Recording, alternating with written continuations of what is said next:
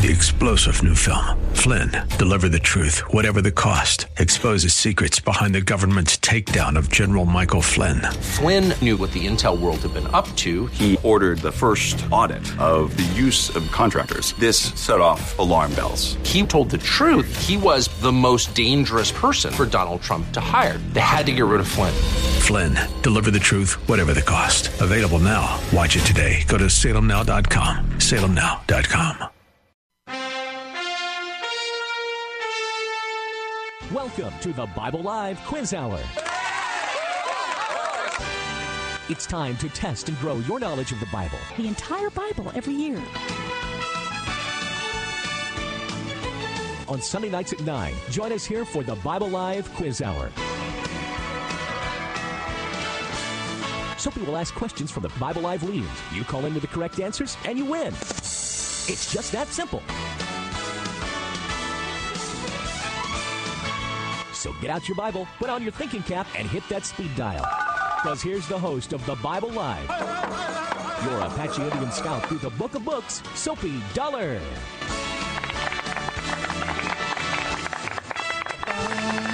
There we are. Welcome, everyone. Thank you for joining us tonight. We are honored that you would take time to join us and to allow us to join you in your evening, wherever you are. Tooling across South Texas, across the streets of this great city of San Antonio. Didn't we have someone call in from New Braunfels last week? Yes, we did. Yes, we did. Exactly, from the big city of New Braunfels. Yes. You know, people are listening. They're out there. I didn't city of realize New it, but there are Braunfels. folks listening for sure. We're glad you're with us.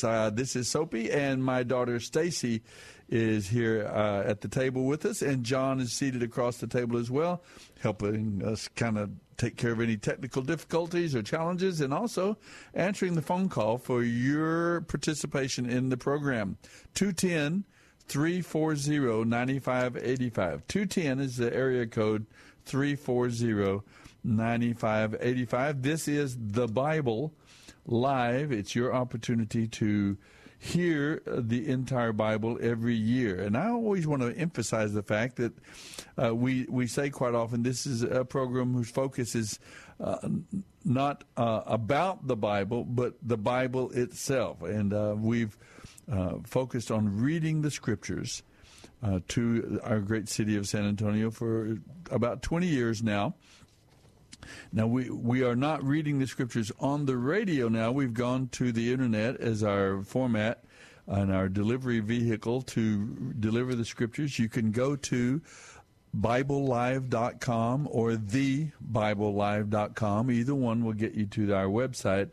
And there you can hear each and every weekday, Monday through Friday, you can hear a 15 to 20-minute reading from the Scriptures, the entire Bible every year. So we encourage you to go to theBibleLive.com, get it on your smartphone or whatever apparatus you use to navigate onto the Internet, your desktop, your laptop, wherever you might be. And go there and just click on theBibleLive.com or BibleLive.com. Click on that opening page, and you'll see today's reading is right there. Click on it, and you'll hear then the reading from the Scriptures. So we moved our reading program now onto the Internet as a podcast, but also here on Sunday evening, we review the readings of the past week. And so we are now coming to a time in our reading schedule. Our annual reading schedule does not go from January 1st to December 31st. We began, in the beginning that was the way it was, but then we changed our program to begin with the book of Genesis somewhere around the 1st of November. In that range. As you know, the calendar changes from year to year, so it's not always the same day. But around the 1st of November, we begin with Genesis. We did that because we wanted our readings from the Scriptures to line up in some measure, and at least to some degree, with our national holidays, Christmas and Easter and the National Day of Prayer, Labor Day, Halloween, all these events that are important to us as in our culture and our society today. So we moved the readings to begin in November, so that at Christmas time we're reading the Christmas story. At Easter we're reading the resurrection story from the Gospel of John. And in other times line up as well. We're reading from the book of Acts as we begin to talk about the National Day of Prayer. The book of Acts is about the church, which was birthed out of a prayer meeting. So we put it to where it line up a little bit more with the flow of our national life. So that's what we do. Now we're coming up, as you can see then, if you understand what I just said, we're coming up on the end of our readings for this year. We've made our way from Genesis, Exodus, Leviticus, Numbers, Deuteronomy, Joshua, Judges, Ruth, and 1st, 2nd Samuel, all the way through the prophets and so on. We've made our way through the Old Testament and the New Testament, Matthew, Mark, Luke, and John, Acts and Romans and so on, all the way through the New Testament as well. We're coming up toward the end. We're reading the little books at the end of both Testaments, the what we call the minor prophets in the Old Testament, Hosea, Joel, Amos, Obadiah, Jonah, Micah, Nahum, Habakkuk, and so on. We'll finish up the books of the Old Testament this coming week. This coming week that's starting tomorrow. We'll finish up the Old Testament, and then the week after that, we'll move right into the final book of the New Testament, the book of the Revelation, which is always read somewhere around Halloween.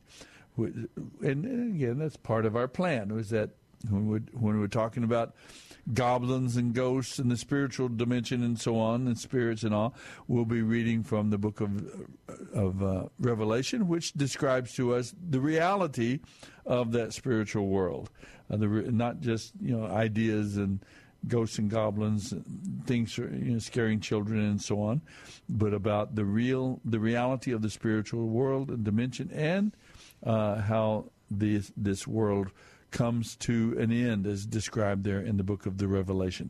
So that's where we are now. We're finishing up our readings for this year, and we're getting ready to start again. I think we said November 8th. Is that right, Stacey? Monday, November 8th. Mm-hmm. Monday, November the 8th will be Genesis 1:1. In the beginning, God created the heavens and the earth. And we'll start again through the Bible, and so you can join us at that time. But anytime you begin listening, any Sunday that you begin listening and going through the Scriptures with us, a year from that time, you will be coming back around to that same passage. You will have made your way through the entire Bible as you join with us. So that's the Bible Live. That's our vision. Our heart is to deliver the Scriptures to our great city. Very interestingly, Stacey, this week I had two occasions, special occasions. One was to celebrate the ministry of prayer that undergirds so much of what has happened, the blessings that we experience as the city of San Antonio over the last 40 years, 50 years, or even longer than that. If you begin to trace the history of San Antonio, this city has been impacted and sustained in a great way by movements of prayer. If you know the history, going back even 100 years or more. But over the last 40 years, we've seen tremendous movements of prayer. And I've seen and know for a fact that there are intercessors, men and women who are called particularly and especially to a ministry of prayer, praying for our children, praying for our families, our marriages, praying for our churches, praying for our political and civic leaders, praying for all the different aspects of our community. And that we have been blessed because of that movement of prayer and intercession. We celebrated this past week the passing of the torch of the ministry of Women's Neighborhood Prayer. Joan Bond at that time, but then her husband passed and married Elsie Courtney, and Joan has been given leadership to the movement, one of the great movements of prayer in our city, just one, but she passed the torch to her successor now, Jean Leffler, who is leading now the Women's Neighborhood Prayer. The name of the ministry has changed to Lighthouses of Prayer, and they include men's lighthouses of prayer, and men's groups of prayer around the city as well. So we saw the passing of the torch from one of the baton, I would say probably better, from one leader to another this week, and with that emphasis and kind of a review and a reminder of the role of prayer. And we'll see that tonight in our readings as well. And then also this past week, I was privileged to go and visit with a great congregation, First Baptist Church of Floresville. And Michael, their pastor, we got a chance to be with them and talk about ministry at a missions conference they were sponsoring. And the pastor there just confided in me that he has a great, great passion for the spoken word, for people hearing the scriptures.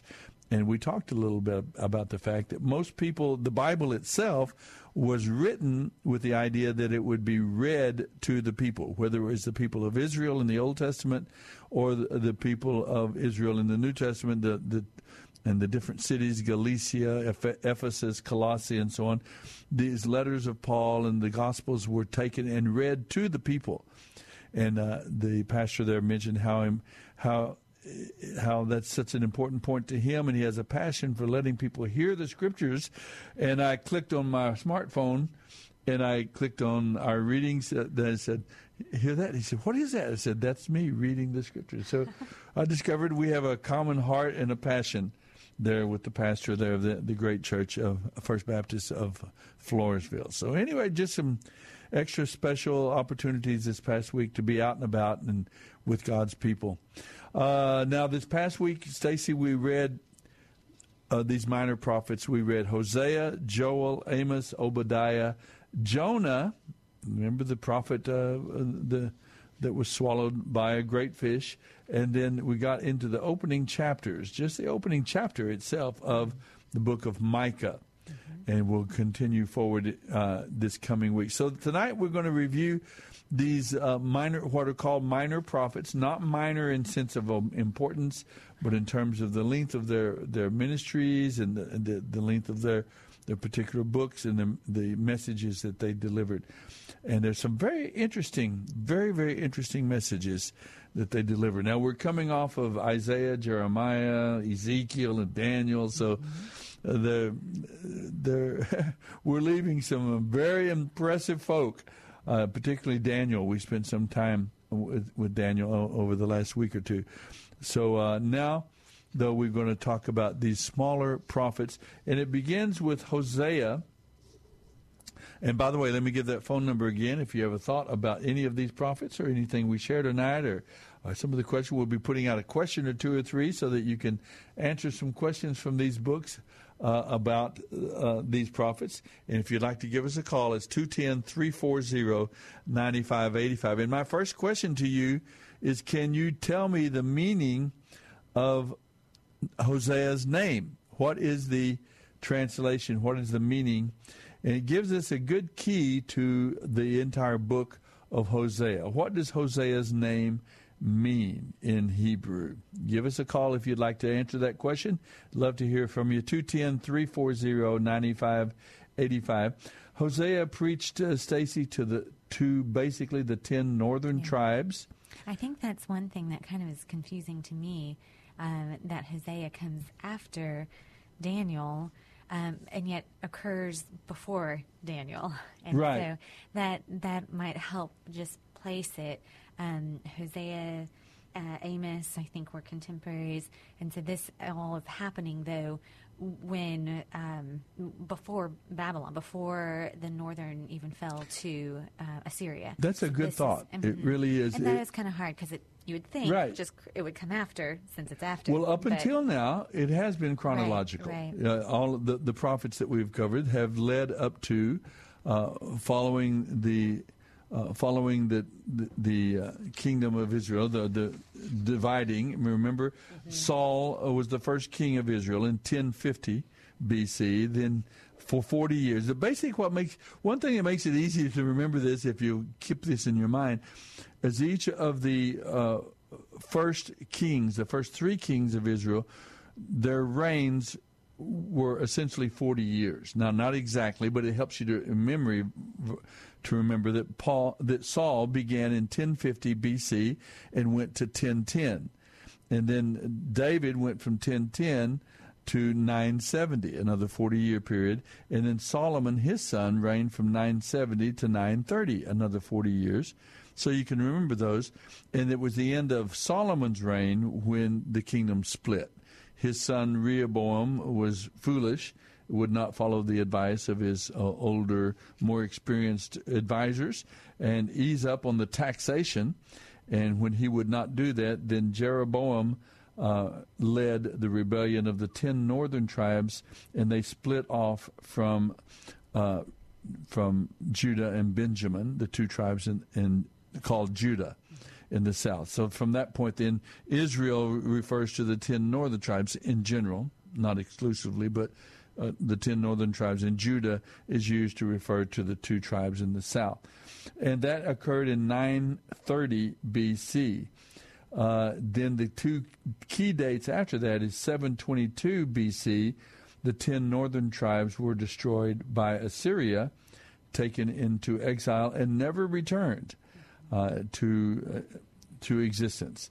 They never were restored. Then, on the other hand, Judah and Benjamin, of Judah in the south, went on another 130 years or so to 586 BC, when they were destroyed and taken into exile by Babylon. And so the tribes, the books of the Old Testament fall chronologically all the way up through Ezekiel and in Daniel, because Ezekiel is in Babylon, right. Daniel is in Babylon, right. coming up to the time of restoration, when Cyrus allowed the people of Israel to return to Israel, right.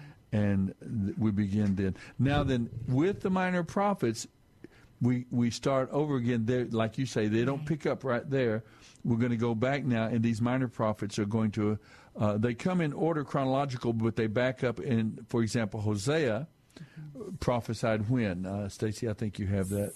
So towards the end of Jeroboam II's reign, and that was 753 to 79. Other way around, right? Yeah, you have to remember when you're talking BC, you're going from a large date to a smaller. To 753. Yeah, yes. 793 to 753. Yes. Hosea, in a way, kind of, to me, since this is 40 years prophesying before the time of the fall of Israel in the north. Mm-hmm. In some ways, I liken Hosea to some degree to Isaiah and Jeremiah. Right. He's the prophet that leads up. He warns them repeatedly along 40 years of warning them and telling them the judgment is coming, that you need to repent, you need to turn to the Lord, calling on them to return to the Lord, to worship God. Now, the 10 tribes in the north have a lot to overcome, because Jeroboam, their founder, the first king of the immediately set up idols in the north and in the south of the 10 tribes. He turned away from the worship of the people going on the pilgrimages to the temple in Jerusalem. Mm-hmm. He turned away from that practice, and they established their own kind of temple and their own worship styles and so on in the north. So right away they moved away from the instructions of worship that they received from Moses, and so the 10 tribes in the north were having to overcome a lot of cultural pressure to move away from the worship of God at the temple and so on. So anyway, Hosea is this prophet who is trying to teach them about repentance and about salvation. Now, Hosea is a very interesting prophet. We're going to talk tonight about Hosea, about Joel, Amos, Obadiah, Jonah, and then just barely touch on Micah. And then this coming week, we'll go into Micah, Nahum, Habakkuk, Zephaniah, Zechariah, Haggai, Zechariah, Malachi, the final prophets of these. But these prophets now, some of them, they're prophesying specifically to the northern tribes. I think Hosea himself is preaching to, most of his messages are indeed for the 10 northern tribes. And remember, we've got a question out there. What does Hosea's name mean? If you can give us a call, we'd love to hear from you. Anything else about these prophets as well, we'd love to hear a question or a comment. We'd love to hear from you. Now, Hosea is preaching to the 10 northern tribes, but he's got a very special message, and he delivers his message, in a very special way, in that it is through his marriage, which is a very remarkable, and it is an amazing story. Maybe you can take off on that, Stacey. Well, I guess I was going to say, what was maybe culturally had they come to understand of marriage at that point? Had they, I know, of course, they would have very much understood that covenant relationship, and would have, and they probably would have only gone so far as to make a serious commitment like a covenant in business, and of course the covenant that Abraham with God, and then with marriage. What would be their understanding of marriage at that time? For this reason, a man shall leave his father and mother, leaving, should cleave to his wife, cleaving, and the two would become one flesh. So they knew about marriage, obviously, in their culture, the society. And they would have sealed that as a covenant relationship, and so they would have, of course, seen it as very important. They would have seen it as something probably a little bit financial too, and a little bit sure. It's a covenant of the joining together of two different lives that become one. They become one, and I'm reminded of the fact that the children come from families, come from marriages. And Hosea had children with this woman. And a pastor this past week reminded me of the fact that in a very fundamental, even biological sense, the two became one. Because every time a child is born, it's because of the combination of the elements from both the male and the female, but they become one in the child. A new being is born. So that's the two becoming one also kind of has a biological expression as well. So that's the reason we're talking about that is Hosea's book is about his marriage. Here is a man in Israel who is called upon by God himself to go and take a woman to be his wife, knowing beforehand even that she would not be faithful to him. Now, that's a pretty crazy arrangement, right, John? I mean, I want you to go and marry this woman and knowing that she's not going to be faithful to you. I guess what I was wondering is what would have been the general understanding of marriage at that time. I mean, if they're worshiping idols, if they're not really following Moses' law anyway, would they have really even had a respect for the marriage? Ideal was there. Particularly of marriage. The ideal was there for them to see. And of course, in the book of Hosea, and several of these prophets, they liken the relationship to God to marriage. Right. And so that's why, and one of the reasons we revere marriage ourselves is because marriage is seen biblically as a picture of that relationship with God. That's why the church is called the bride of Christ. Right. Would the people, though, of that time have... Okay. They would revere marriage. They would think of marriage as this is a covenant. This is loyalty. Not perfectly, of course. Many of the kings, David included, and so on, obviously, there was the competing element of polygamy as opposed to monogamy. But they knew the ideal, the standard was there. And that's what Hosea picks up on. His entire message is based upon that respect, that understanding of marriage. To me, it also it ties to the sentiment of it too. So if there's a passage in Hosea where he says to soften your hearts and to plow your hearts and soften it, and that he uses marriage as a way to to show this relationship or to call them back to the Lord does seem to pull on their maybe even their nostalgia to their yeah, that's right. God is like a bridegroom. Yeah, it is a because joy. It's not just a covenant. Mm-hmm. It's not just a business contract between a man and a woman, and so on. But there's a beauty. But there's a romance. There's love. There's romance. Right. There's and all of that is shown in the book of Hosea. Mm-hmm. It's brought out because God uses His romance, His love. Right. He truly loves Gomer, this young lady who becomes His bride. He truly loves her, and He marries her. They come together in marriage.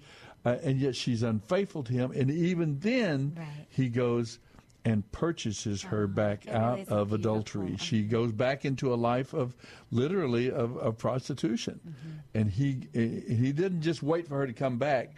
Hosea pursues her. He's called by God to go back into the marketplace, find her, purchase her, redeem her, purchase her freedom, and call her back into that love relationship with Himself. It is a beautiful romantic story. And as a way of, I mean, for someone that's saying repent and judgment, isn't that a neat, though, way of, and yet you would think where Gomer was concerned, I mean, his judgment is mercy in this. It's grace. It's it's love unconditional.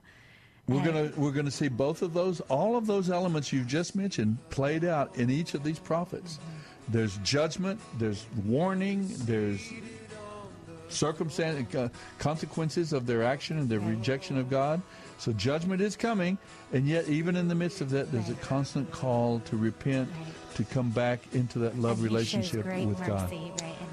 There's our music. We're out for our first segment. We've kind of given you a review and an overview of what we're going to cover these next 60 minutes. So give us a call if you'd like, 210-340-9585. The Bible Live. We'll be right back.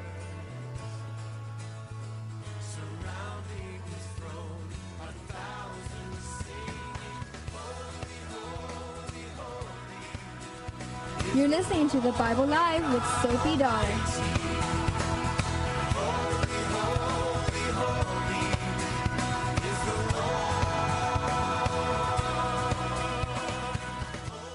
Dr. Stan Shelton, with offices at Loop 410 and Broadway, has taken care of the Dollar family, that's Suzanne and me plus our 3 children, for the past 25 years. Suzanne, tell the folks about our dentist. Well, like you say, Dr. Shelton is a dentist for a lifetime. He's got the latest technology. He's busy, but I've never had to wait. And I never dread going to the dentist. In fact, he and his staff are so personable that I actually rather enjoy it. Go to drshelton.com or call 590-7878.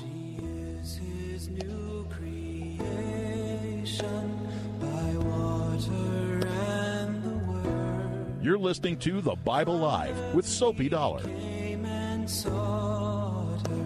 To be His holy bride, with His own blood He bought her, and for her life He died. All right, that's a picture of the book of Hosea. Perfect, yeah. A beautiful picture of the book of Hosea there in music. You just always get the right music, you know. Somehow it's a knack. I have a feeling there's a little beautiful picture. We are back. Now we're going to begin to discuss each of these small books of the Old Testament. These what were called minor prophets, but not minor in terms of importance, for sure. Now the name Hosea means salvation. We didn't get a call about that, so I'll give that answer out to you right now. The name Yeshua, Hosea, that means God's salvation or God saves. And the book of Hosea is a picture of the redemptive plan of God in so very, very many ways, both in the legal sense that you talk about, the covenant sense of God.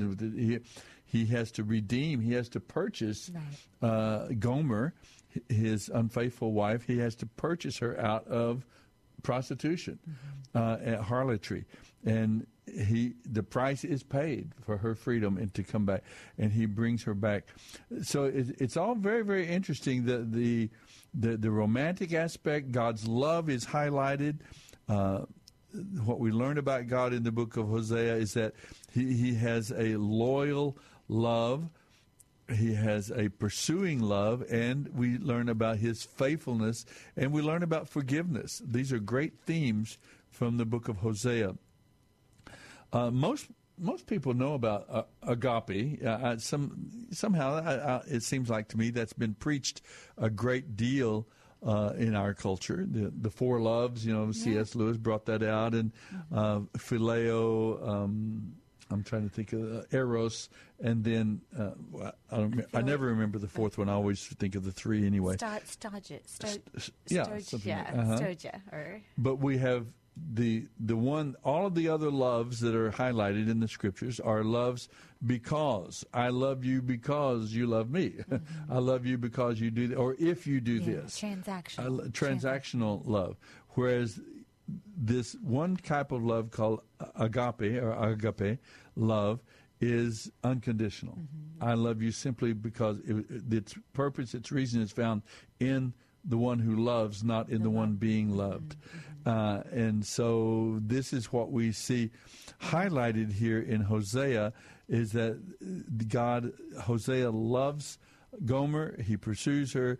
It's a pursuing love. It's a loyal love. And what I was going to say is that this word, we're not as familiar with the Hebrew word for unconditional.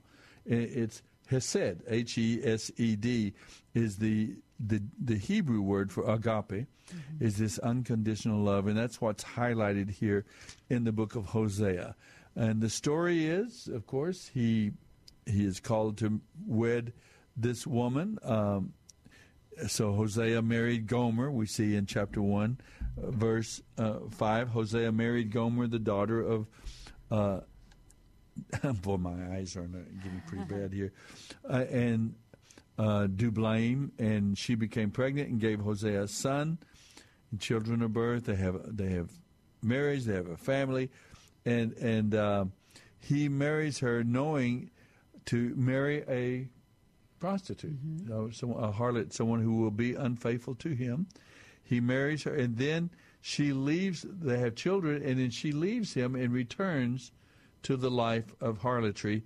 And even then, God calls upon Hosea then to go and to purchase her out of harlotry, out of prostitution, pay the price that was required, and to bring her back into that covenant, that relationship with himself.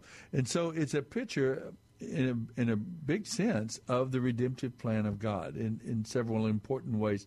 I don't know if you have a comment about that. We were talking a little bit about how does it picture our relationship with God. And for one, it pictures the fact that God's covenant relationship, God's plan of redemption, is based upon the idea that God is going to call people out of sin, out of condemnation, out of a judgment. Mm-hmm. In other words, it's we as human beings, we generally think we earn a position. We have to perform first, and then we earn a particular status. Mm-hmm. We earn a particular reward or status. Mm-hmm. That's the order it comes in. Doing precedes being. Mm-hmm. If you do this, you run this, and you practice so much, or you pay so much money, or whatever the price is you have to pay, then you earn a particular status. And of course, the biblical view, and it's highlighted here too in the book of Hosea, is that no, in God's redemptive plan, we are redeemed, we are purchased out of a status of being lost. Right. So we don't perform first and then become God's children. God has accomplished, he purchases our freedom. We start out as prostitutes. We start out as being lost under the condemnation of sin. And then as we repent, as we turn to God in repentance, the Father calls to us and calls us, then he has purchased. Yeah. He has paid the necessary price to purchase our redemption, to free us from our lost state of existence, our condemnation, the consequences of our sin. He frees us, and we are made his children. And then in that status as his children, by his Spirit, he is growing us up. he helps us to become what we already are. Right. And so that's the picture that is painted here in the book of Hosea for us in this picture of marriage. He is preaching primarily to the 10 northern tribes. Gomer is the young woman. Hosea, God told Hosea to marry Gomer, but she was unfaithful to him, had children by other men, and became a prostitute. And then Hosea is called to go back to pay the price of her redemption, to free her from her life of harlotry and bring her back as his bride, which is an amazing story of love. Yeah. It's got all the elements of romance and love, but also bringing her back into the status of under the protection of her relationship with him as her husband, into the status of marriage. So even with all of their wickedness, some Israelites continued the religious rituals and the practices. They've continued to follow after God, even in the northern tribes.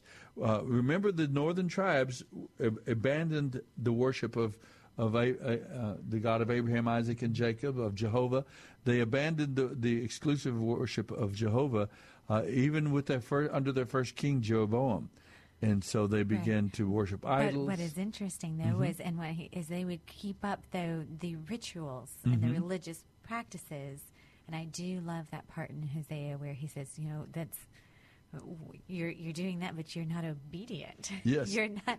God prefers obedience to sacrifice. Oh, that is one of the great lessons. I love that from the book, because some of them would keep up, like you said, right. The sacrifices, the practices, and the rituals of religiosity, but without the reality of the relationship with God. Yeah, it would be like Gomer saying, "Oh, I love you, husband Hosea. Oh, you're going through all of the emotions of kind of a." But so they celebrate their anniversary every year. Right. And meanwhile, she's still a prostitute, and God's saying, "No, I be faithful to me, obey me, be a wife, be a right. Is better than just the rituals and the live in that relationship with the Lord." I want to show you love, not offer sacrifices. I want you to show love, not offer sacrifices. I want you to know me more than I want your burnt offerings. But like Adam, you broke my covenant and betrayed my trust.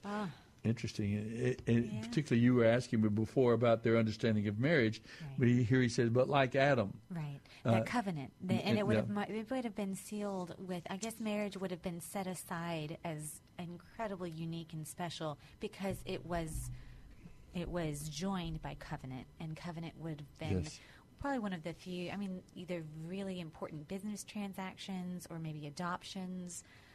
But not too many things would have been sealed by covenant because it does carry such a weight to it. And from the beginning, marriage was seen as a picture of this covenant relationship with God. Even in the book of Genesis, that's where we first get that imagery. For this cause a man shall leave his father and mother. The leaving shall cleave to his wife. In other words, he will leave his father and mother, not abandoning your mom and dad. But these are the three basic elements of marriage.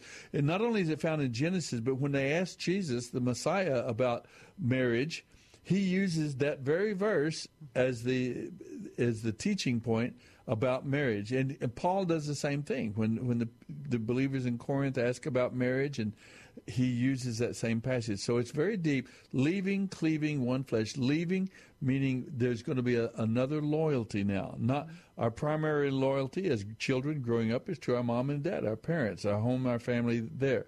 But then marriage is that is no longer going to be our primary loyalty and obligation and attention. Now we have our husband, our wife.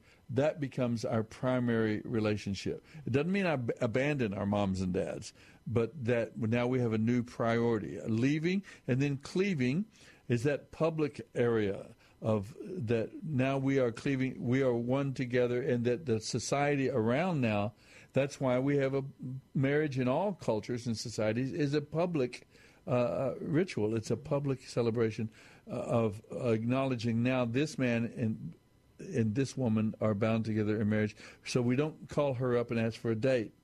We don't call the husband up and ask for a date. Now these two are they are together. They're married, and so we acknowledge that's the public element of marriage. Cleaving, and then the one flesh. Of course, the physical, biological area, the two becoming one, as we mentioned before, the two through their intimacy with one another. Then children are born in the context of that triangle. Mm-hmm. The strongest formation is a triangle. It's the strength of it, and children are born in the protection of that marriage relationship. And so then you have the one flesh relationship. One reason marriage is so crucial and vital, not only theologically or understandably, but even societally, the strength of the nation relies upon the strength of the families. Mm-hmm. The children that are born, the next generation comes through these families. I think that so it's a very, very important lesson coming from Hosea. And the elevation of women too. I mean, you can see Hosea's just respect and his treatment of Gomer. I mean, that even when she doesn't really deserve it. But I think that's at a time probably when culturally, I mean, Israel, I think, did stand out probably amongst other cultures in how they respected women, hopefully. But you just see that the seeds of that and how Jesus just continues that theme of elevating and making sure women are cherished and loved in that way. I particularly like that. That's very important. Yeah. It is not only, and Israel only knows that, and Israel only learns that, although they learned it very imperfectly, but they only learned it because it comes from the heart of God himself, yes. that role, that respect, that God, created a role in a place for men and women, and each is precious to him. And so their respect that they had came because God revealed it to them and kept emphasizing it to them in their lives. So that's the book of Hosea is about salvation in that sense. It's a picture of the redemptive plan of God, that God purchased us, redeemed us out from the penalty of sin, and that we come into that relationship with him, and that's highlighted through the relationship of Hosea and his wife Gomer. It's not the only imagery. Hosea also talks and warns the people of Israel, the 10 northern tribes, that they will be judged. They're going to be judged for their sin. Now, remember, he preaches 40 years leading up to the destruction of Samaria, the final capital city of the 10 northern tribes, by the Assyrians. And so he warns them about that. He tells them that they will be judged for their sin. He tells them that one of the images he talks about, they planted the wind and that they will now harvest the whirlwind, which is a kind of a well-known saying, or used to be a more well-known saying. You plant the wind, and now you will harvest the whirlwind, the tornado, the hurricane, the storm, the consequences of your rejection of the relationship with God. So Assyria in 722 BC, under their emperor Shalmaneser, they attack the 10 northern tribes, Samaria and the 10 northern tribes. They destroy them. They take them into exile. They put hooks through their noses and chain together, and they march them off to the north. The imagery is there, found in other passages of Scripture as well. They were incredibly cruel. They would take people of Israel, and they would tie a carcass on a man's back. A human corrupting and so on a man's back, and he would have to carry that carcass on his back. And Paul alludes to that and says, "Oh, sinful man that I am, who will redeem me from this sinful body of sin?" He uses that imagery in the book of Romans. So this was a very memorable occasion. The 10 northern tribes were destroyed, taken into exile, and never returned, never restored, reconstituted as a nation. And as you said, he uses some imagery there from harvest fields, and he says, plow up the hard ground of your hearts to tenderize your hearts, and so on. And Israel returns to God begins when they ask God to forgive him for all of their sins. So repentance as a key to that salvation, that restored relationship with God. Mm-hmm. Well, I don't know what more we can say about Hosea. Let's go to Joel. We could go on. Let's move on to the story of Joel. We don't know the date of Joel. Now, Hosea, we do know it's those 40 years leading up to the destruction of Samaria in the north. But Joel is harder to place. He does not reference any of the kings of Israel or of Judah. In a way, it kind of makes sense, too, because the theme of Joel also is redemption and judgment. His basic theme is judgment, that we will be held accountable. There is, and that is a kind of a timeless theme.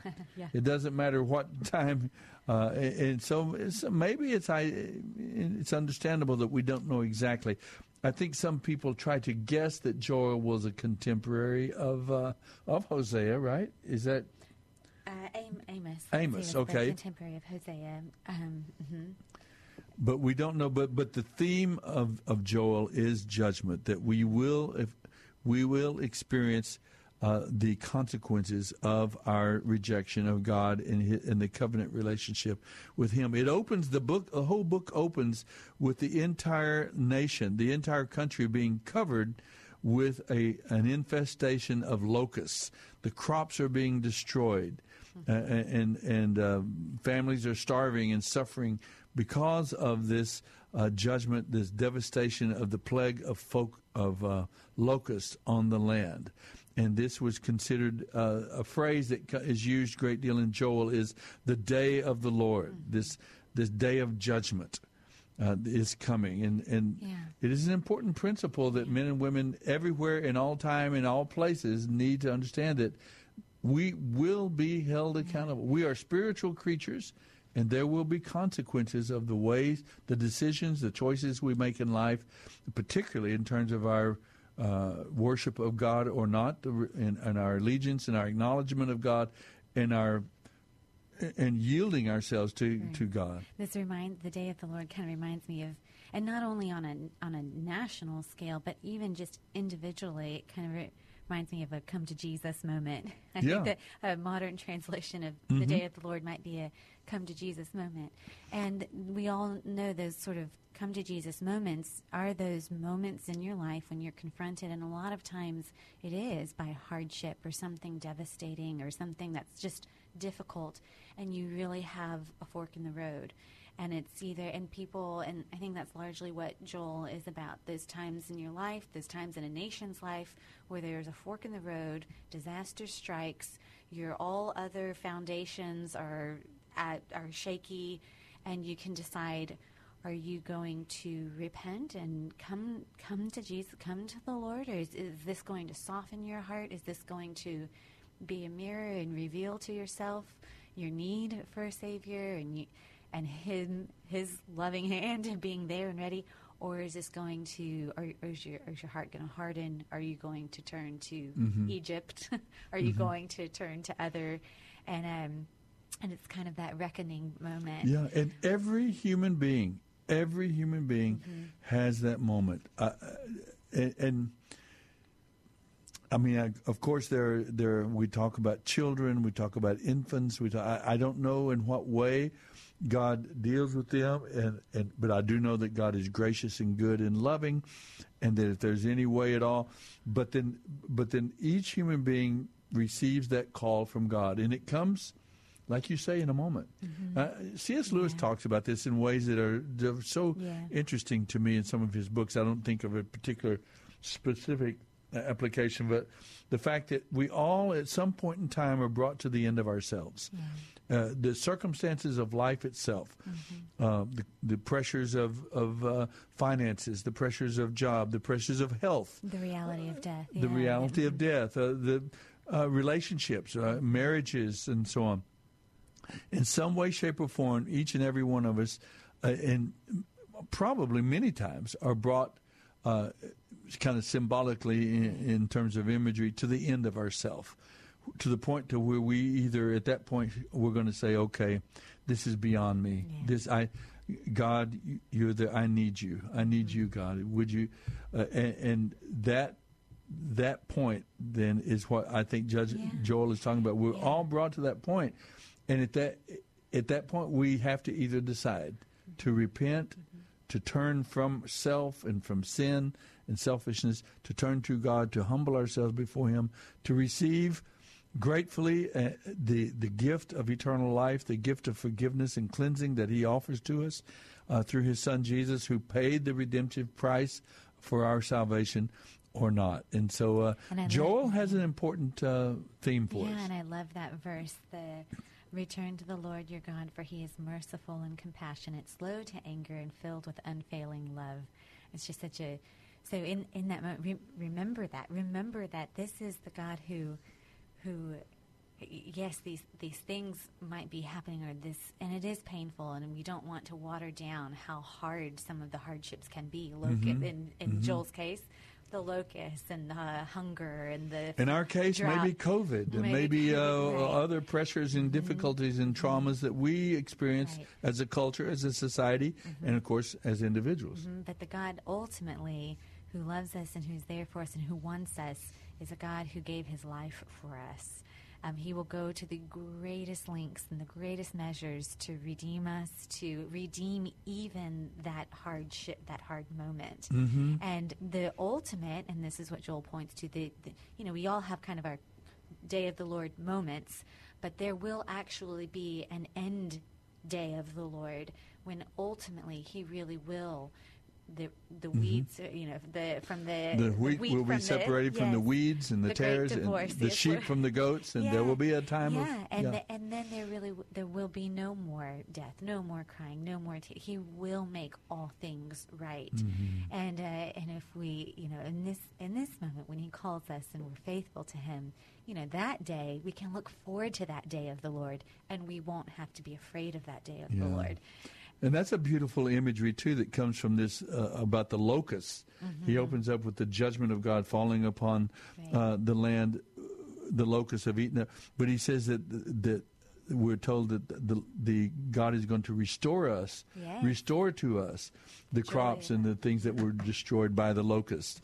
And so part of judgment is also not only judgment in the negative sense, the consequences of rejecting God, but also the rewards, the satisfaction, contentment of having been made right with God, the joy of salvation.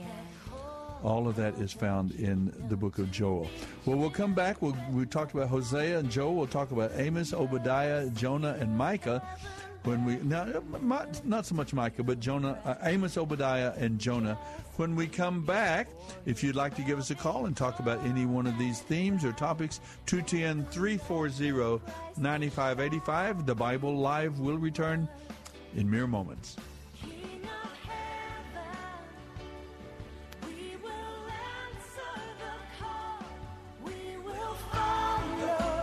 This is the Bible Live with Soapy Dollar.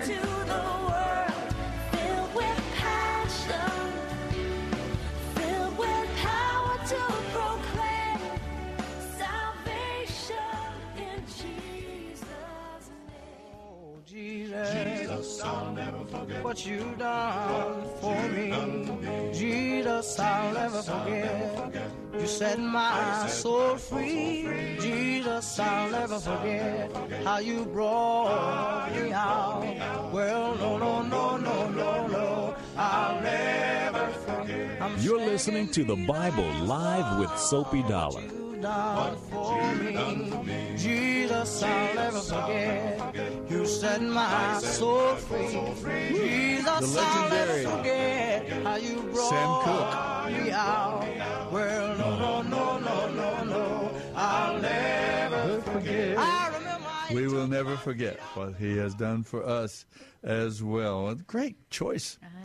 Sam Cooke, Little Richard. I mean, we're finding out a lot about some of these men and women that had a foundation, at least, of faith. Aretha, Elvis. There was, they heard, they knew the message, they knew about the Savior, and it seems that at least through their musical expressions, maybe they had made that decision too in their own moment of decision. We're talking about that from the minor prophets, Hosea, Joel, here on the Bible Live. Now we're moving from consideration of those. I did want to mention one other thing about Joel is that not only the idea of judgment in the negative sense were delivered from the locusts and so, but the restoration was an emphasis as well. And we have that famous Joel is quoted in the New Testament. In the book of Acts. It's the only other time that Joel is mentioned in the Bible. But he mentions that when Peter quotes from Joel 2:28, when God is going to pour out his Spirit on all people, and talks about the Holy Spirit. And this is a prediction as well from Joel, is that God, part of the redemptive process is not only he purchases our legal forgiveness and our cleansing from the legal consequences of our sin, but then he works within us by his Holy Spirit to transform our existence, to transform our lives, not only forgiving us our sin, but removing the sin from its power, delivering us from the power, not only the penalty of sin, but the power of sin. That's highlighted as well in the book of Joel, and it's picked up on in the book of Acts. Now let's move to the book of Amos, primarily writing to the 10 northern tribes of Israel. Amos is one of my favorites because I grew up on a ranch, and milking the cows, slopping the hogs, riding the horses and all, and I know a little bit about ranch life and farming life. Amos was a farmer. Just a good old boy. And grew up he as well. He was a tended sheep, and he was a tender of trees. There's certain, I've forgotten the kind of trees. It'll show us there in the book. It'll talk to us. Sycamore, I believe it was. Sycamore trees that he tended. His hometown was in Judah, about 10 miles south of Jerusalem. So he lived in, like Bernie. Down in Floresville. He lived in Bethlehem. Yeah, just out, like Bethlehem. Outside of 10 miles south of Jerusalem. Bethlehem, I believe, was west of Jerusalem, if I remember correctly. I may be off there as well. But a little town called Tekoa. And it reminds me, we have a Tacoma, Texas, by the way. What part of Texas was Tekoa in, right? Yeah. So and some of the things we learn about Amos is that, and again, he prophesies about 760, and remember 722 is when the northern tribes are taken into exile, destroyed by Assyria. He always warns. So one of the lessons we get from Amos is that God, before bringing judgment, the judgment we heard about, for example, in the book of Joel, before bringing judgment on an individual or on people, God always gives a warning. There are always warning signs. There are always situations and circumstances that give us that option of turning to God and repenting, turning away from our selfishness and our sin, and looking to God, like come to Jesus moment that you mentioned, Stacy. God always warns through his servants, the prophets, through his people. So that's one lesson we get from the book of Amos. And borrowing from his farm background, Amos talks about crops. He talks about baskets of ripe fruit. He talks about some of the difficulties: locusts, fire, famine, drought, crop failures. He talks about diseases, infestations on the crops. So he talks about all of these difficulties, but still he says in chapters 4, chapter 8, chapter 9, chapter 10, in spite of all of these things that God sends, these disasters, calling us, warning us, he says, but still you wouldn't turn to me, was God's message. Still, in spite of all of that, in your stubbornness, you would not humble yourselves and turn to me. But God always gives that warning before sending judgment. And it's interesting. Go ahead. Yeah, well, I think, too, people largely appreciate Amos, and because evidently what was happening, and correct me if I'm, but during this time that he preached, it was also during Jeroboam II's reign, and there was a vacuum that kind of had been created when it came to the economy and to money. And so what was happening in the northern tribes was those that were already wealthy were capitalizing on this and were creating great wealth for themselves at the expense of the poor, the women, the widows and such. And Amos was saying that that's not okay. A real heart change is going to also be evidenced in how you treat others, and that greed and that is not good. And I think it's so it's kind of to your point as far as there's religiosity, there's the rituals, I'm sure they were still doing all of the right sacrifices very religious things, and such, but they weren't loving their neighbors. They weren't, and it kind of harkens back to how they even their very beginning, their genesis had to do with money and taxation, and Rehoboam.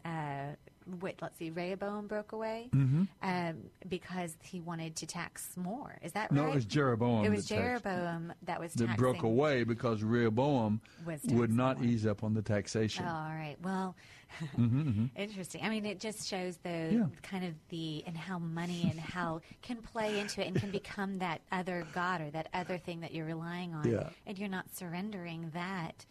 In almost every situation of life, there's a sermon. I mean, there's some way of understanding more of how God deals with us and of our own sinfulness and our own need. And how he wants these principles are all around us. Right, and how he wants us to treat others and to live sacrificially and to love, your neighbors, which was so rooted in Israel, in the culture and in the laws even. I mean, the Mosaic laws of the year of Jubilee and of different, and you caring for the widow, caring for the, and that they had but it's not just ticking a box, but it's a heart of sacrifice. It's a heart of loving. It's a transformation of life. Yes. It's not just clicking in a box and I've done that. But I've been baptized. Right. I go to church. I'm a member of a church. That doesn't. It's not about church membership or going through certain rituals. Not that those are meaningless, but they're only meaningful if they reflect a reality of a genuine relationship with God. Right, and it's not even a political thing either. I mean, it is a desire. It's a heart for choosing to live sacrificially and to give and to be aware of and to not extort and to not. And I just, so for that reason, though, I mean, you can see why Martin Luther King quotes Joel, "Let justice roll down like waters in a mighty stream." Oh yeah, from Amos, and it's beautiful. I mean, Amos does have a real heart and a real pulse for the common man, the common touch, the common. And I love his farming, ranching sort of mentality. All this terminology. He even has the nerve and the gall to call the women of Samaria fat cows, which I don't think many preachers would get away with anything like that these days, for sure. And we, of course, would be very politically incorrect to do that. But he calls the women in their pride and their and like you said, showing off of their wealth and so on at the expense of the poor and the needy. He calls them fat cows. And very, very interesting. He has that common touch that Amos, as a farmer, represents. And there's a couple of things I want to mention, too. In chapter 7, God gives Amos two visions of judgment on Israel, a judgment of locusts and a judgment of fire. Now, remember, folks, these aren't sort of off in the. We do have infestations of locusts and diseases and so on. Even COVID, we're going through. And remember the fires that have swept through northern California and so on. These are detrimental, destructive things. And so Amos is talking about those kinds of things, and he is warning them. He has these visions of judgment, and he says he's warning them about God's judgment, but God relents, does not fulfill those visions in that moment because of why. In chapter 7, we're told it's because Amos prayed, asking God to forgive their sins and spare the nation. And again, it comes back to that importance of prayer, intercession.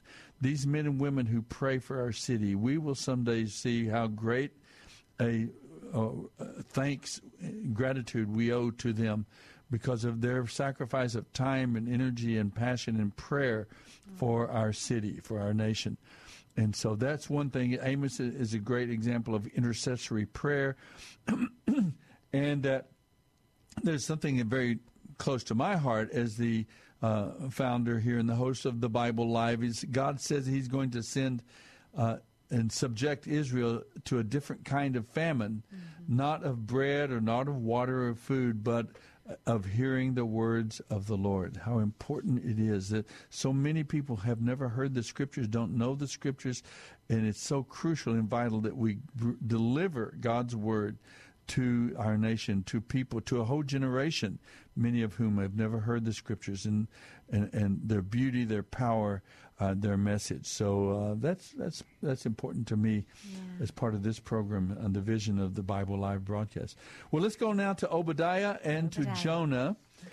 Obadiah is the shortest book in the Bible, in the Old Testament. In the Old Testament. He's speaking not to Israel in the north and not to Judah in the south. His message is primarily to the nation of Edom, the descendants of Jacob's brother Esau. Yeah. And so he is calling out to that nation of Edom, and he says that Israel will be restored, but that Israel will be destroyed, but then restored. Right, okay. But that Edom, and this is true, it turned out to be true, they too were destroyed by Nebuchadnezzar, by Babylon, but they disappeared like they never existed again. So that's the message of Obadiah in warning to the nation of Edom, those outside of Israel. And interestingly enough, Obadiah was not Jewish. He, if I remember correctly, now I have to remember. Maybe who knows? Maybe Jacob is listening tonight. He would call it. If I remember correctly, neither Habakkuk, perhaps Obadiah as well, were not Jewish. But Obadiah, of course, is mentioned in other parts of Scripture as well. But that's the message of the shortest book in the Old Testament, written to the nation of Edom. Let's move on to Jonah, because I know we want to spend some time with him. He's one of the most well-known of the prophets, because the book of Jonah is different in that it doesn't highlight so much the messages, the sermons that Jonah delivered, but it focuses on the life experience of the prophet himself. Mm-hmm. Daniel, we see some of that. Daniel's life experience is taught in the first 6 chapters, but in the last 6 chapters, it highlights his messages, his sermons, his visions.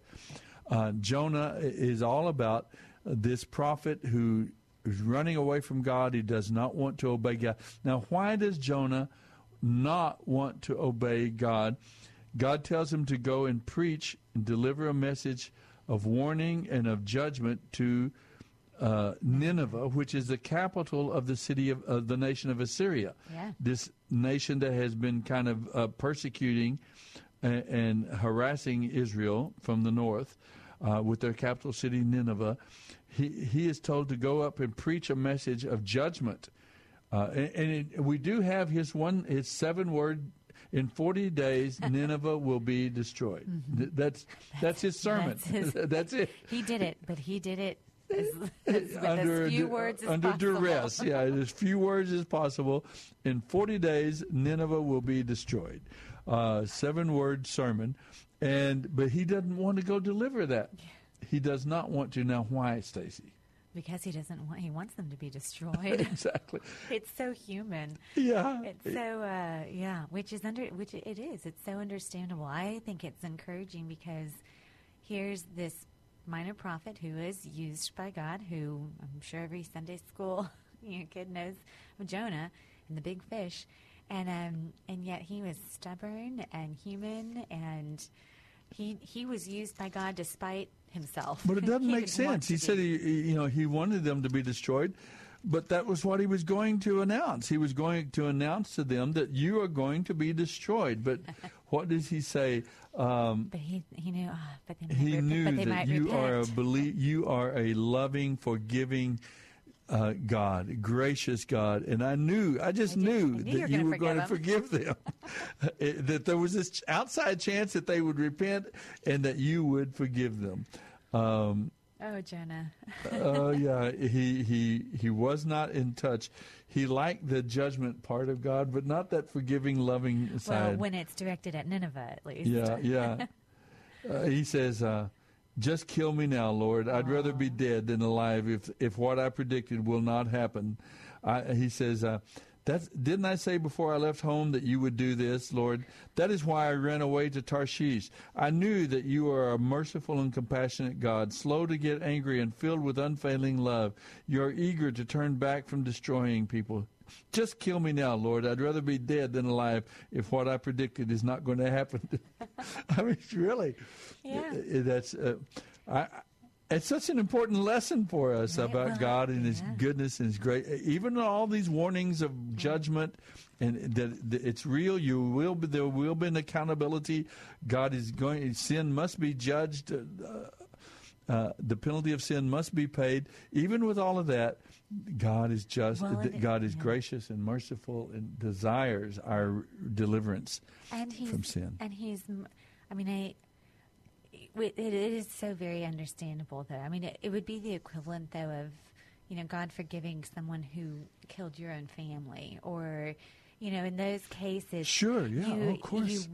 You want God to judge them. You want, and that's I think that's probably understandable. I mean, but at the same time, you have to remember, though, that you're just as deserving of His judgment as other, and it is a sweet, it's a hard thing that Jonah. I think we can all relate with Jonah and relate with that tension and with the struggle that he must have gone through, and just kind of the inner turmoil. I mean, I cannot imagine, with those 3 days in the fish. And probably in that instance, he's like, I'm really glad you're slow to anger, Lord. Remember, you're at that point, it became a little bit more personal, right? Take that mercy that you offer, but it is sweet. Like it's not so much the message as we get to actually see the story and see His message lived out even in His own life. In His own life, trying to process it. And, it's an amazing. Yeah. This is one of the 8 great revivals recorded in the Hebrew Scriptures. One of the 8 great revivals that are mentioned. And this great city of Nineveh, the whole city, from the king, the emperor, down to the lowest of the, repented in sackcloth and ashes. And interesting. It's a level of repentance and a level of revival that is just phenomenal. Hundreds of thousands of people. Just review the story, though, of Jonah. Nineveh is the capital city of the ruling world empire of that time, Assyria, and Nineveh is the capital. Instead of going 500 miles north to Nineveh, Jonah boards a ship to go across the Mediterranean to Tarshish, which is probably the other end of the Mediterranean, all the way down to Spain. At the other, he was getting as far away from that task as he could. He didn't want to do that, but God sent a storm. The ship is sinking, and the crew on the ship. Interesting. That's every bit of this is interesting. Every detail. They are not believers. They're not Israelites. They don't know the God of Abraham, Isaac, and Jacob, but they realize that God is doing something. This is supernatural. And so they cast lots to find out what is God saying, what's going on here. Who's the one causing the problem? And lo and behold, it falls on Jonah, who's asleep down in the hold of the ship. And so they wake him up, and he tells them, he recognizes God is working and speaking. So he tells them that he's the reason. He explains to them what he's doing, and he instructs them to throw him overboard. Yeah, you gotta admire. You gotta admire really, that. there's a little bit to be said for Jonah there. Yeah. They throw him over the ship, and the storm subsides, and they are saved. And then this great fish, some people say a whale, a great fish, we don't know, swallows Jonah. I don't know if he was a big man, a little man. Was that a big bite or a little bite? And then he is taken, and he goes through these 3 days and 3 nights, which Jesus later uses Jonah's experience as a picture of his own being in the grave 3 days and 3 nights before his resurrection. Mm-hmm. And then Jonah repents. And it really is a death to self. And I think it's also, just if we're going to take that metaphor, important that Jonah chose to do it, that he did sacrifice himself. And that sacrifice actually was a testimony to the crew. The crew saw that and were moved and very changed, that he was willing to give his life for them to be saved. And it was I think it's important that so Jonah he was true to his calling and role as a prophet. Yeah, in that way. Mm-hmm. And then that must have been quite a baptism. Yeah, baptized into the belly of and then spit and out. then the fish vomits him up on the shore, and he, who knows what he looked like at this point? Seaweed, and maybe his skin was probably. The acid effect of the skin probably made him white. Or, it must have been a horrific appearance, which probably added to the effectiveness of his 7-word sermon, when he comes in. And I don't know, but all of these things work together. That the people repented. He went to Nineveh. He was obedient, and then of course he became upset with God for having done that. And of course. It's a message for every servant of God too. We need to not rejoice in judgment and destruction of people, but in people's deliverance, in true repentance. It's also sort of a sweet thing that God He is faithful to use you, even despite yourself. Maybe Jonah didn't appreciate it in that moment, but maybe come his day of the Lord, he was grateful that God used him and that he was at least faithful to obey when it came to it. You're so good, honey. That was a great summary there. Thank you, folks, for joining us here on the Bible Live. We'll get into Micah, Nahum, Habakkuk, and the final books of the Old Testament next week here on the Bible Live. See you next Sunday.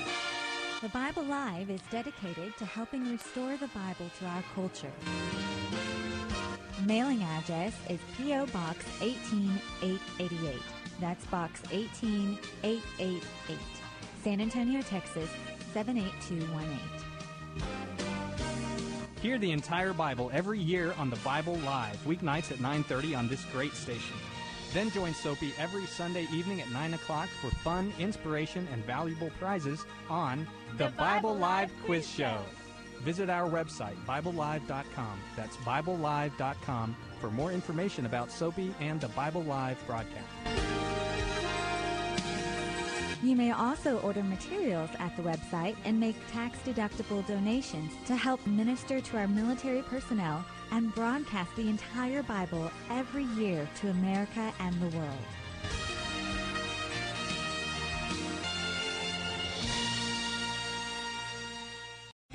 3-star General Michael J. Flynn, head of the Pentagon Intelligence Agency, knew all the government's dirty secrets. He was one of the most respected generals in the military. Flynn knew what the intel world had been up to. He understood its funding. He ordered the first audit of the use of contractors. This set off alarm bells. The explosive new documentary, Flynn, Deliver the Truth, Whatever the Cost, uncovers the facts behind this scandal. Flynn told the truth. He was the most dangerous person for Donald Trump to hire. I find out the worst enemy that I'm going to face in my life is right here in America. They took my assessment and they wanted me to change it. And I was like, I'm not changing it. They had to get rid of Flynn. With in-depth interviews, archival footage, and never-before-seen personal records of the man behind the headlines. I just felt like I was drowning. Flynn, Deliver the Truth, Whatever the Cost. Available now. Watch it today. Go to salemnow.com. salemnow.com.